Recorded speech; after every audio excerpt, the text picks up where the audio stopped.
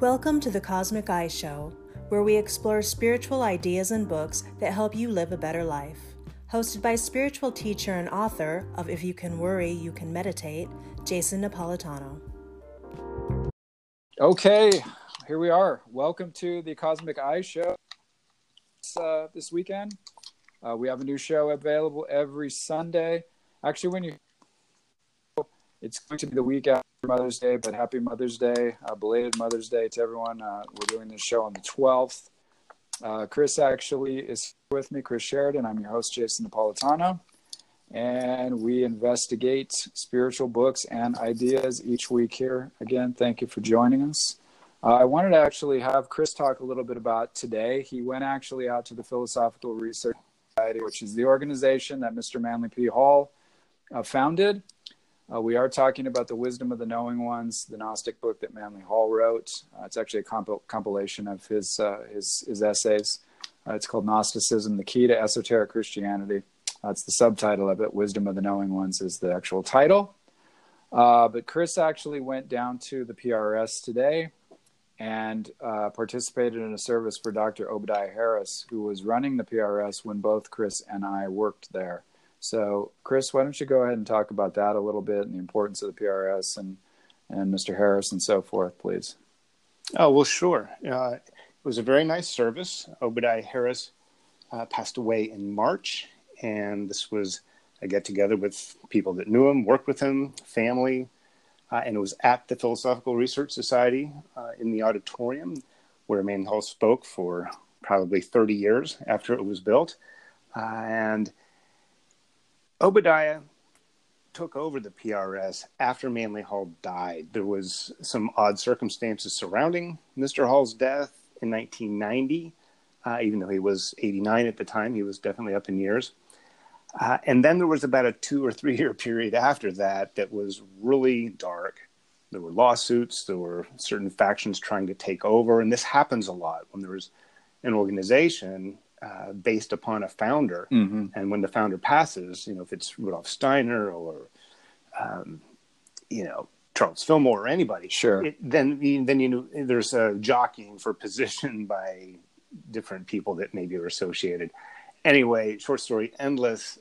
Through great effort and much success, Obadiah Harris was able to take over in 1993 and not only right the ship again to where it would steer correctly on its course, clean up some of the damage, and later on founded the university that is still there. It's a legitimate distance learning university where the master's degrees are in consciousness studies and spiritual transformation and psychology. So he has left a very important legacy to the PRS, preserving Manly Hall as well as extending the educational reach of the society to other people and grant degrees. So this was a celebration of his life and his time there.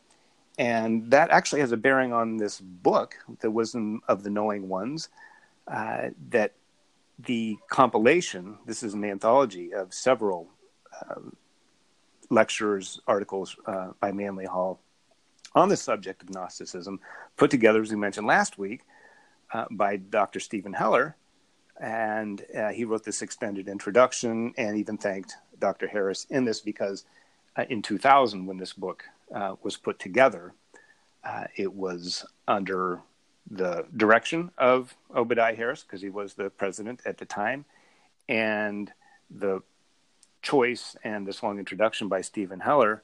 And to review, he had been speaking at the PRS since the early 70s. So he knew both Manly Hall very well mm-hmm. and Obadiah very well. And together they put this book together that we've been discussing these last couple of weeks. Fantastic. Thank you for sharing that. And Dr. Harris and his wife, Jeannie, will both be missed. They were a great presence at the PRS when we were there. And like you said, he brought some order and stability to PRS when it sorely needed it. So he was a great boon to that place. All right, so starting today, we're going to do something a little bit different. We're going to open, since this is a show about Gnosticism, and we're speaking on the Wisdom of the Knowing Ones. We are going to actually open with a Gnostic prayer. This comes from the Gnostic Catechism, which is a book that is put out on the beliefs of the Gnostic Church. It's the modern version of the Gnostic Church that was founded by Dr. Stephan Heller. He's the bishop of the Ecclesia Gnostica in Los Angeles, and this is more or less the sort of doctrinal work. It's called the Gnostic Catechism, and it's published by the Gnostic Press. And there's a nice prayer in here that I wanted to start with, so I'm going to go ahead and read through that really quick, just to kind of set the mood. So it's called a prayer to the supernal parents, and I'm actually going to use a bell to kind of open this.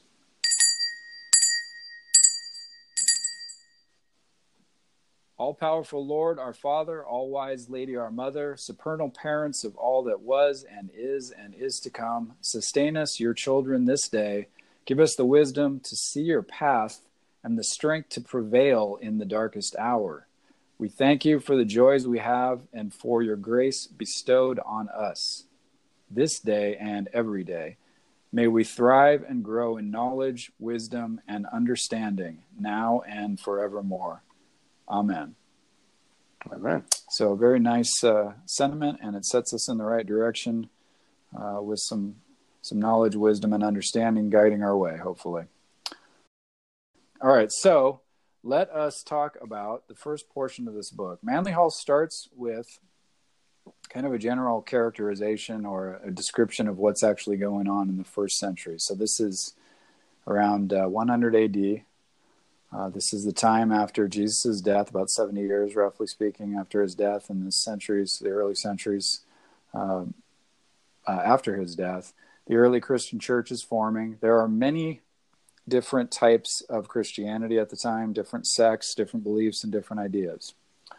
Manly Hall points out that at the time, one of the primary sort of philosophical arguments going on were researches into cause and effect. So these are from some arguments and some philosophical ideas from some 500 years before, from Aristotle and Plato. So basically, Plato set up a system based on universal principles and archetypes. Felt that there were spiritual principles behind all the material existence, and he introduced this idea of an organized universe with a spiritual background, essentially, or sort of invisible archetypal background. Archetype is a sort of a general pattern for things into the Mediterranean world. Now, Aristotle came along, and while he didn't necessarily disagree with that idea, he emphasized really the significance of tangible things, of the material world, of the knowable things. Manly Hall points out that he found security in the contemplation of the knowable. So that being more of a quote-unquote scientific point of view. Of course, essentially his ideas then lay the foundation for what becomes modern science. His ideas also laid the foundation for theological arguments that were made by many of the church leaders later on. Many of the philosophers in the Catholic Church even used his work. So what happens is Gnosticism kind of grows out of this tension between the sort of spiritual and material, in essence. This is 100 AD to, let's say, around 325 or so, which is more or less the beginning of the Catholic Church, the dominance of it's in the Catholic Church, the early Orthodox Church. The Council of Nicaea met and formed the Nicene Creed, which is basically the doctrinal foundational understanding of what it means to be an Orthodox Christian at that time. But between that time, between 100 AD and about 325, when Christianity actually became the religion of the empire, the religion of the Roman Empire, Gnosticism was born into this. Now you have to understand, at this time, Rome is the most powerful country. It's not a country, but it extended its imperial empire. Let's call it an empire. Quite far, quite over most of the Mediterranean, pushing into the east. They were speaking. Most people were speaking a sort of a Koine Greek, which is kind of a street Greek. A lot of the philosophical works were in classical Greek or in Latin. Many other languages were spoke, obviously, but those were kind of the main languages. And the main culture was, of course, the Roman imperial culture, which extended out as the most powerful culture. They were really similar to maybe the U.S. or the British Empire at the height of its power, analogous to that in some ways. So this is the kind of cultural milieu that Gnosticism found itself in. We talked a little bit earlier before we started the show. Chris and I were talking about this, but Gnosticism found itself in a very strange and dangerous place. It was positioned between early Christianity, which was growing more and more militant, and paganism, which was which was also under attack, but found that the Gnostics were also kind of I don't want to say they angered them as well. So both the Christians and the pagans found the Gnostics reprehensible. The Gnostics themselves saw themselves as reconcilers between those two worlds. Do you want to talk a little bit about that? I don't want to monopolize because we had some good discussions on that earlier before we got on. Well, sure. The quote from the book, Gnosticism was despised by the church because it sought to interpret Christian mysticism in terms of the metaphysical systems of the Greeks, Egyptians, and Chaldeans. At the same time, it was openly opposed by pagan philosophers, particularly certain Neoplatonists. I'm not sure which ones he's talking to, because it appeared to accept the unphilosophic and illogical tenets forced upon an unsuspecting world by the Christian enthusiasts. So this squeeze was bad for Gnosticism in a sense. It had to go underground. And ironically, that what had survived as far as a text or any information about the early Gnostic cults and their rituals and beliefs and symbols was basically preserved in tracts that sought out to go against Gnosticism. It was the argument against. Well, you don't have Gnosticism because they do A, B, C, and D. Well, that actually helped some of the Gnostic beliefs survive because they were recorded. Yes, it was an argument against, but there was still a record of it. But it wasn't complete until some of the later findings in the 20th century at Nag Hammadi. And Qumran as well. Yeah, exactly. Qumran, yeah. It's interesting. I think Manly Hall pointed out also that no bishop worth his salt at that time could really hold his head high unless he had written some polemic, some really extensive diatribe against the Gnostics. It was quite a badge of honor, apparently, at that time to. Well, that was the Roman influence. Yeah, I mean, yes, Roman, absorbed this new, centuries new, form of religion, but they did it with a Roman mindset. Militant, empirical. Yeah. So that kind of gave it. Well, what was different? So much of that influence. What was different, though, about it? They took that imperial mindset and they focused it directly on one religion by 325, whereas the Roman Empire prior to that was actually quite tolerant of different religious sects as long as everyone paid their taxes. They rendered unto Caesar what was Caesar's. So they didn't have any problem with that. What the problem is that early Christianity began to set itself up against that empire, and actually was gaining so many converts, obviously, that the Roman Empire suddenly saw, I imagine, a threat and said, if you can't beat them, join them, is what I'm thinking. And by that time, paganism, quote unquote, the different sects of the various Roman and Greek gods, the mystery schools, and so on. Manly Hall does talk about how there was somewhat of a decline. Maybe they had grown kind of complacent, or maybe they had grown somewhat corrupt, some of those systems. And so the time was ripe for something new to come along. I know one of the things that bothered Christianity, early Christianity, and still bothers Christianity today in terms of its Orthodox beliefs. It's more hard-edged, hard-line Baptists and Orthodox individuals, is the idea that the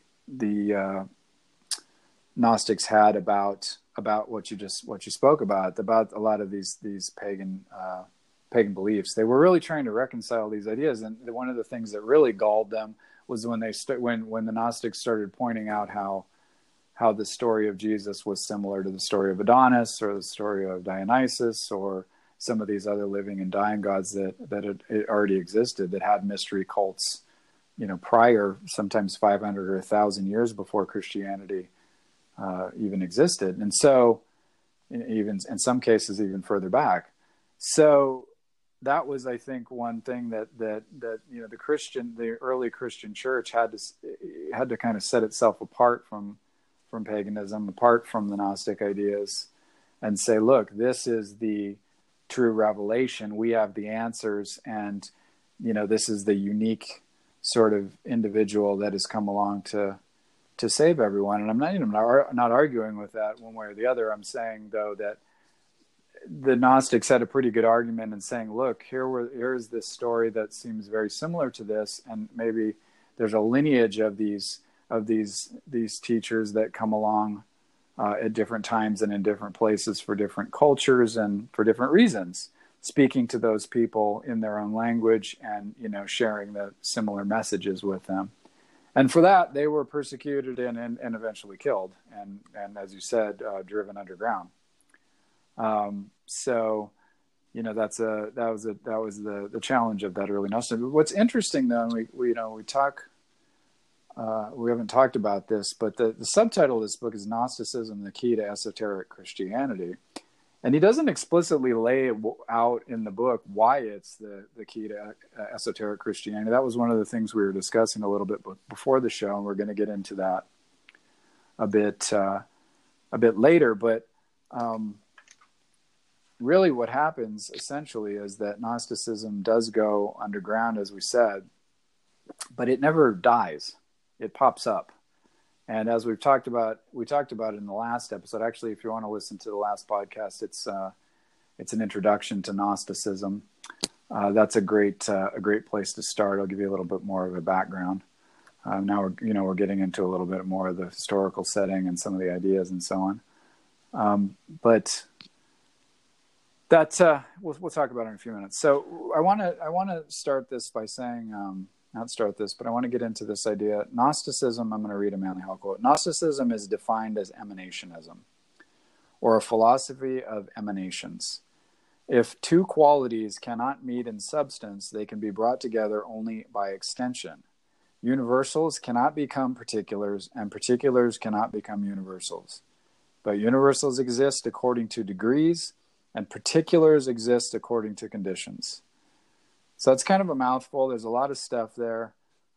Let's unpack that a little bit, because that really is one of the things that, Manly Hall's defining in the beginning, the difference between Plato's philosophy and Aristotle's philosophy, the difference between maybe a more orthodox type of Christianity and maybe then science, which comes around later, these sort of tensions between materialism and the spiritual world and so on. The Gnostics were trying to really create a bridge, and that's what that emanationism is. The idea that there are these archetypal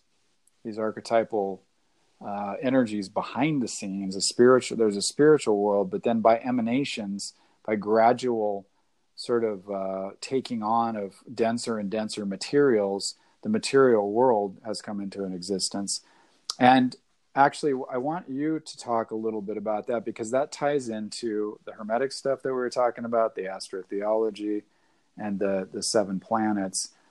So can you talk a little bit about that? And we don't need to go too deep into it, but that's how that comes into existence and how that works in the Gnostic scheme.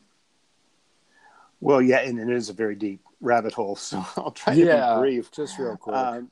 Well, we have discussed in previous podcasts about astrotheology and the 7 spheres of the planetary orbits according to the geocentric model, which astrology and ancients used. It still works for symbolism. It's not a matter of what's actually astronomically correct. The symbolism is still there, and that to go from undifferentiated spirit to come into earthly existence in a human body, we have to pass through 7 gates.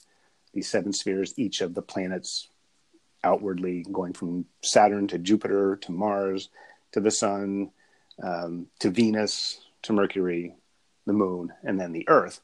And by the time you get here, you're laden with this materialism. And then after death, the body stays here, and the spirit goes again through these 7 gates. This comes up in Hermeticism, St. John, the Revelation, the 7 heavens, Jacob's ladder, Ishtar, even in Islam, the 7 gates. And usually at these gates, there are guardians, so you have to pass through them to get there. And in the case of the Gnostic cosmogony, their creation of the cosmos tale, that there was a figure who was born out of the mother of wisdom, Sophia, and it's Yaldabaoth, and he's the son of chaos, and he relates to Saturn, and with his 7 sons, they constituted what are known as archons, and these archons... I think it was 6, wasn't it? 6 sons, and then him? Totally, totally it was a total of 7, yeah. Correct, yes. And corresponding to the planets I just mentioned in that order. And that is how the Earth, and they created man. But they did it on their own without the mother, which was wisdom. And that's kind of what we have now, this demiurgic, chaotic in a way, material world that's maybe ruled with a lot of physicality, but it's not tempered with the grace and the knowledge of wisdom, which we need, which we need both. Interesting, yeah. I think we talked a little bit too about this, where another concept they have is where we're part of us though is connected to that divine Sophia, and there's a divine spark within us that was necessary in order to animate that material body. The demiurge had to actually, I think he was tricked into putting this this divine energy into the human life so that it could. Well, his mother intervened, right? So yeah, that's what it was, exactly. Intervened and kind of skipped over him in a sense, and made sure that this creation had at least something in it. Yeah, and what the interesting thing too is, as I remember this, correct me if I'm wrong, but there was there was 2 Sophias. There's Sophia Akhmot and Sophia Divine Wisdom, who was like beyond and they in Manly Hall talked about her, Yaldabaoth's mother Sophia, as being in this sort of middle plane between, and again, there's where that emanation comes into play between the spiritual and the material world, is this sort of bridge. And I think that's where, Gnosticism really comes into its own in trying to reconcile the idea of true sort of spiritual energy versus this material world that we live in. Like, how do you reconcile those 2 things? They seem irreconcilable. And yet it's mind and body, it's spirit and matter. It's the great question of science. Exactly. And so they were, and I think really what we're getting at, and Manning Hall talked about it, I don't remember exactly where it was, but he talked about them being the first philosophers who really delved into the mind. And I think Jung made the point too, that the Gnostics were somewhat the first psychologists in essence, because they were really delving into these ideas. All of this material is symbolic. We don't know, how literally the Gnostics took these things, or if they took, if they were, reading them metaphorically or symbolically. We don't really know, historically speaking. But looking back, it does seem that there was a sense of metaphor, of symbol and stuff and so forth in their work, and by that token, then calling them the first sort of Western psychologists is probably pretty appropriate. I mean, and Jung certainly felt that way, which I find interesting. And the fact that they were sort of destroyed by the church in essence really did not destroy the movement. It went underground, as we spoke of, and it still lives on today. And in some ways, there's more interest in these alternative ideas than there is in some of the mainstream Christian ideas, or at least they've maybe been, some of these ideas maybe jibe with modern science and the ideas of modern psychology, at least when they're taken symbolically, a little bit better than some of the doctrines and dogmas of the actual, the traditional Orthodox Church. So it's an interesting, it's kind of come full circle. But what's interesting is, and I think, and we'll get at this a little bit, but I think that's what maybe Manly Hall is getting at, that Gnosticism is the key to esoteric Christianity, and the fact that these ideas never really died. Some of these pagan ideas and the philosophical ideas and the emanationism lived on in Kabbalah, in Rosicrucianism, in Freemasonry. That's some of the more modern movements. But then, even in underground movements in the Roman Empire prior to the modern period. So, there is this sense that Gnosticism is still quite alive and well. You want to talk a little bit about that and some of your understandings of that?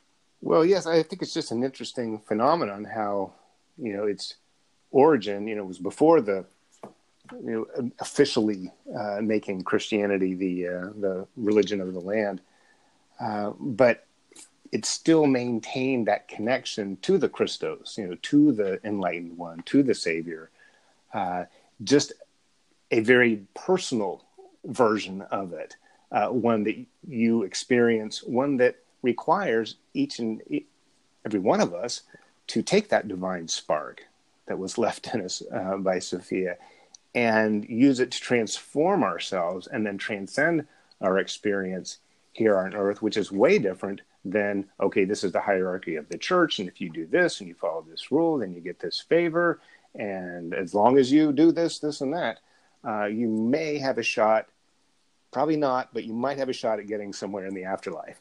Very, very different way of looking at things.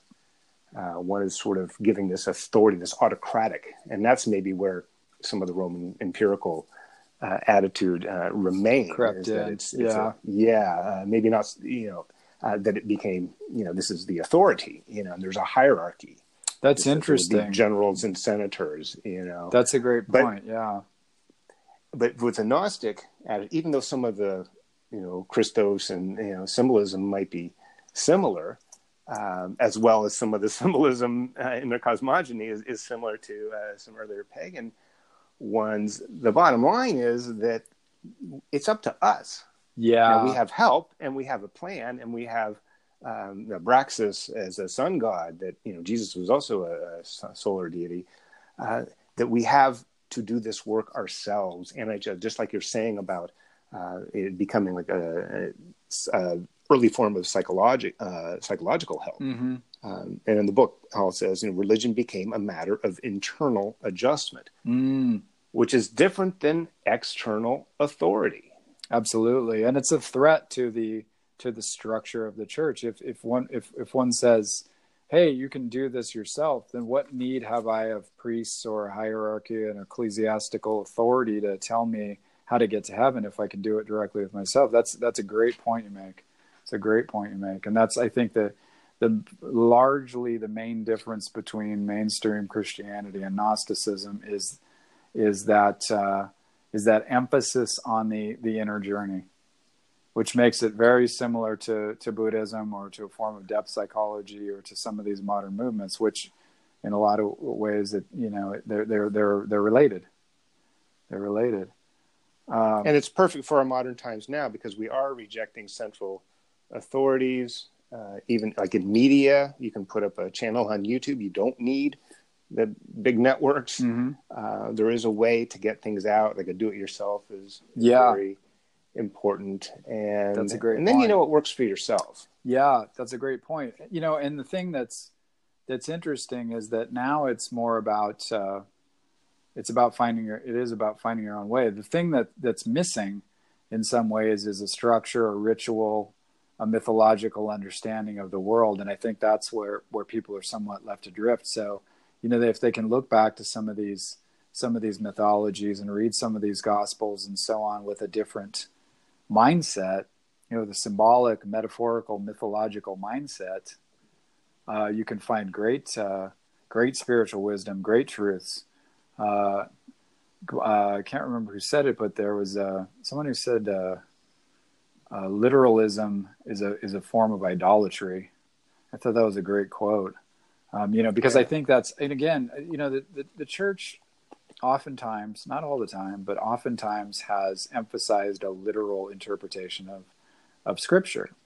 And I think that's where it got in trouble. And then that's where that kind of rift between science, quote unquote, and religion began to form, because if you take a literal interpretation of most scriptures, it doesn't line up with our material scientific views of the world. It doesn't line up with archaeological evidence. It doesn't line up with certain ideas and certain findings. However, if you remove that literal interpretation and you take a spiritual or a mythological or mystical approach to those scriptures, which I believe they were originally intended to have, you don't have that problem. It's no longer an argument. To say, yeah, science, of course it's correct. Of course you found this information. Of course this and that, the earth is not just 6,000 years old, and all of these different findings. Because the Bible wasn't speaking literally to begin with, so you haven't refuted anything if you look at it that way, But this insistence on literal interpretation is where it gets into trouble, and we have no real good evidence that any of the the original founders of religion, the original revealers of these ideas, the prophets and so on, we have no evidence that they were even insisting on any kind of literal interpretation. Certainly, Jewish rabbis and scholars don't take a literal approach most of the time. Most of the rabbinic literature, in terms of the exegesis that they do, has a more mystical character to it. And there's wide variations of interpretation between different rabbis.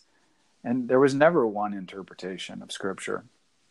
So, it really, that, is something that's happened in a fairly modern, time frame, that literal sort of viewpoint. So I think, again, and we don't want to go too much off track, but I think to characterize the sort of Gnostic Christian viewpoint as more internal, and the, sort of exoteric church. It's in essence, it's the difference between the esoteric versus the esoteric versus the exoteric. The exoteric being the accepted ecclesiastical authority of the church, the esoteric being the inner sort of journey in some of these underground groups like the Gnostics that grew up. So I wanted to read one thing that Manly Hall says. When he's talking about again, he calls this Gnosticism the key to the esoteric Christianity, in this particular chapter that we're looking at. He says Gnosticism is a powerful link between the elaborate philosophical system of Asia and the mysticism of Syria and Egypt. As such, it offers a vast amount of material to students of comparative religion and esoteric philosophy. It also supplies many missing elements of the Christian story and implies the existence of a well-formulated esoteric tradition under the surface of early Christian theology. So elaborate on that a little bit, because we talked a little bit about that earlier. That elaborate esoteric understanding underneath it. Yes, well, that's even just saying underneath the surface of the early Christian theology. And in some ways, it still is a surface covering, because for someone like Dr. Stephen Heller, if you go to Ecclesia Gnostica, or his church, and if it is a particular service, it will align with a Catholic holiday, and he has a mitre hat of a bishop that he is. And on the surface, you might think, wow, okay, it's some Hungarian Catholic guy that's giving a service. And so that's what's just kind of the two sides of Gnosticism. It has this surface imagery, but underneath it also, in some ways, it protected it Oh, that's a good way to put it. Yeah. Deny it. I might, this may be a digression, but I'm thinking of bagpipe music when it became illegal, not because it was bad, but when early England took over Scotland, conquered them, they felt that the bagpipe was an instrument of war, that it got the troops all riled up and ready for battle, and got them going. Sure. So they outlawed it because they thought that was part of their, like a bugle call, But what the Scots did is they took violins and they would play the Scottish music, the same songs and that's how fiddling was born. Mm-hmm. But what it did is during this underground period, you think, oh, there's some guy with a fiddle that doesn't know how to play. But what they were doing is for years they preserved and passed down the music and the knowledge of the music that once bagpipes became non-contraband, the music had survived. So this period now we're in, having an approach, and we have a free religious society that we can choose what we want to. We're not under the conditions that early Gnosticism and the followers were subjected to. We have this time now where we can speak freely. Do this. Yeah, exactly. Yes, and it's not heretical maybe to speak out against the church or something, or to have your own opinion. We're not going to get the Spanish Inquisition or anything now, and it's through this preservation and continuation of Gnosticism, and now it really has its own life, rebirth, a renaissance perhaps of it, and it is at this time where that's okay, and we can be more open to some of these things, and explore them, and through the symbolism of the Abraxas, which we might want to get to before closing off, the deity, the solar god of the Gnostic tradition, is a rooster head with a human body and serpents for legs. But these are 5 particular parts, the head, 2 arms, and 2 legs, that are very symbolic, and it has everything to do with what you were talking about, this internal work, which is the key to esoteric traditions. And the head signifies vigilance, foresight, vigilance. The 2 arms are, one is power, the other one is wisdom, and it's balancing these 2. And the legs are nous and logos, that is wisdom and understanding. Those are 2 snakes as legs, right? Yeah, they're serpents, and legs, that's the foundation. So look at it symbolically where they are. So your foundation, the serpent legs, wisdom and understanding each side. You're going back up again, your 2 arms, that which you use to maneuver in the world and do things. One is power, and the other one is also divine wisdom. That you have strength, but you also have grace. Yeah. And then the head being vigilance and foresight, that you are seeing through things better. It's a consciousness. It's part of the.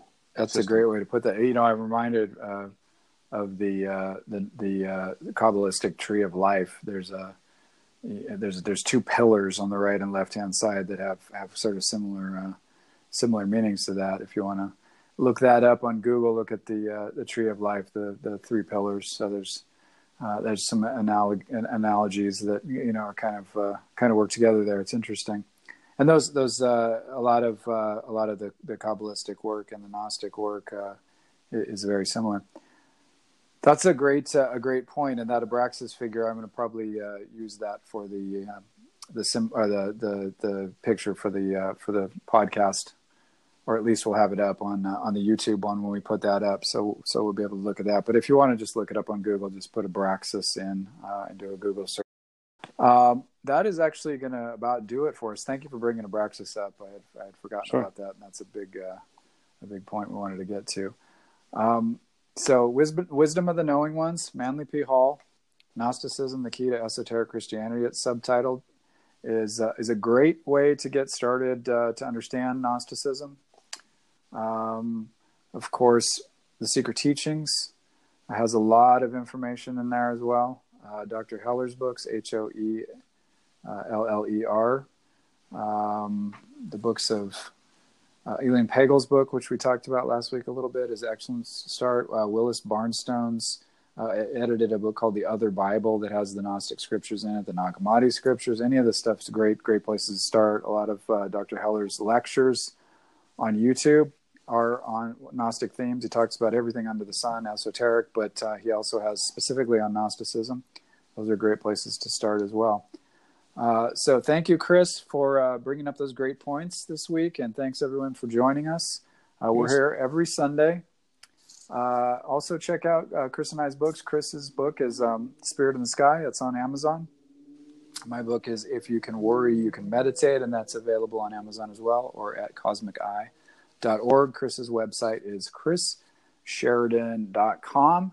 We're here every Sunday with a new episode, and thank you again for joining us. Go ahead and subscribe, like, rate us if you like us. If you don't like us, please don't say anything. Like your mom said, if you don't have anything nice to say, don't say it at all. That's my advice. Great. Anyway, thanks for tuning in. Goodbye, and God bless.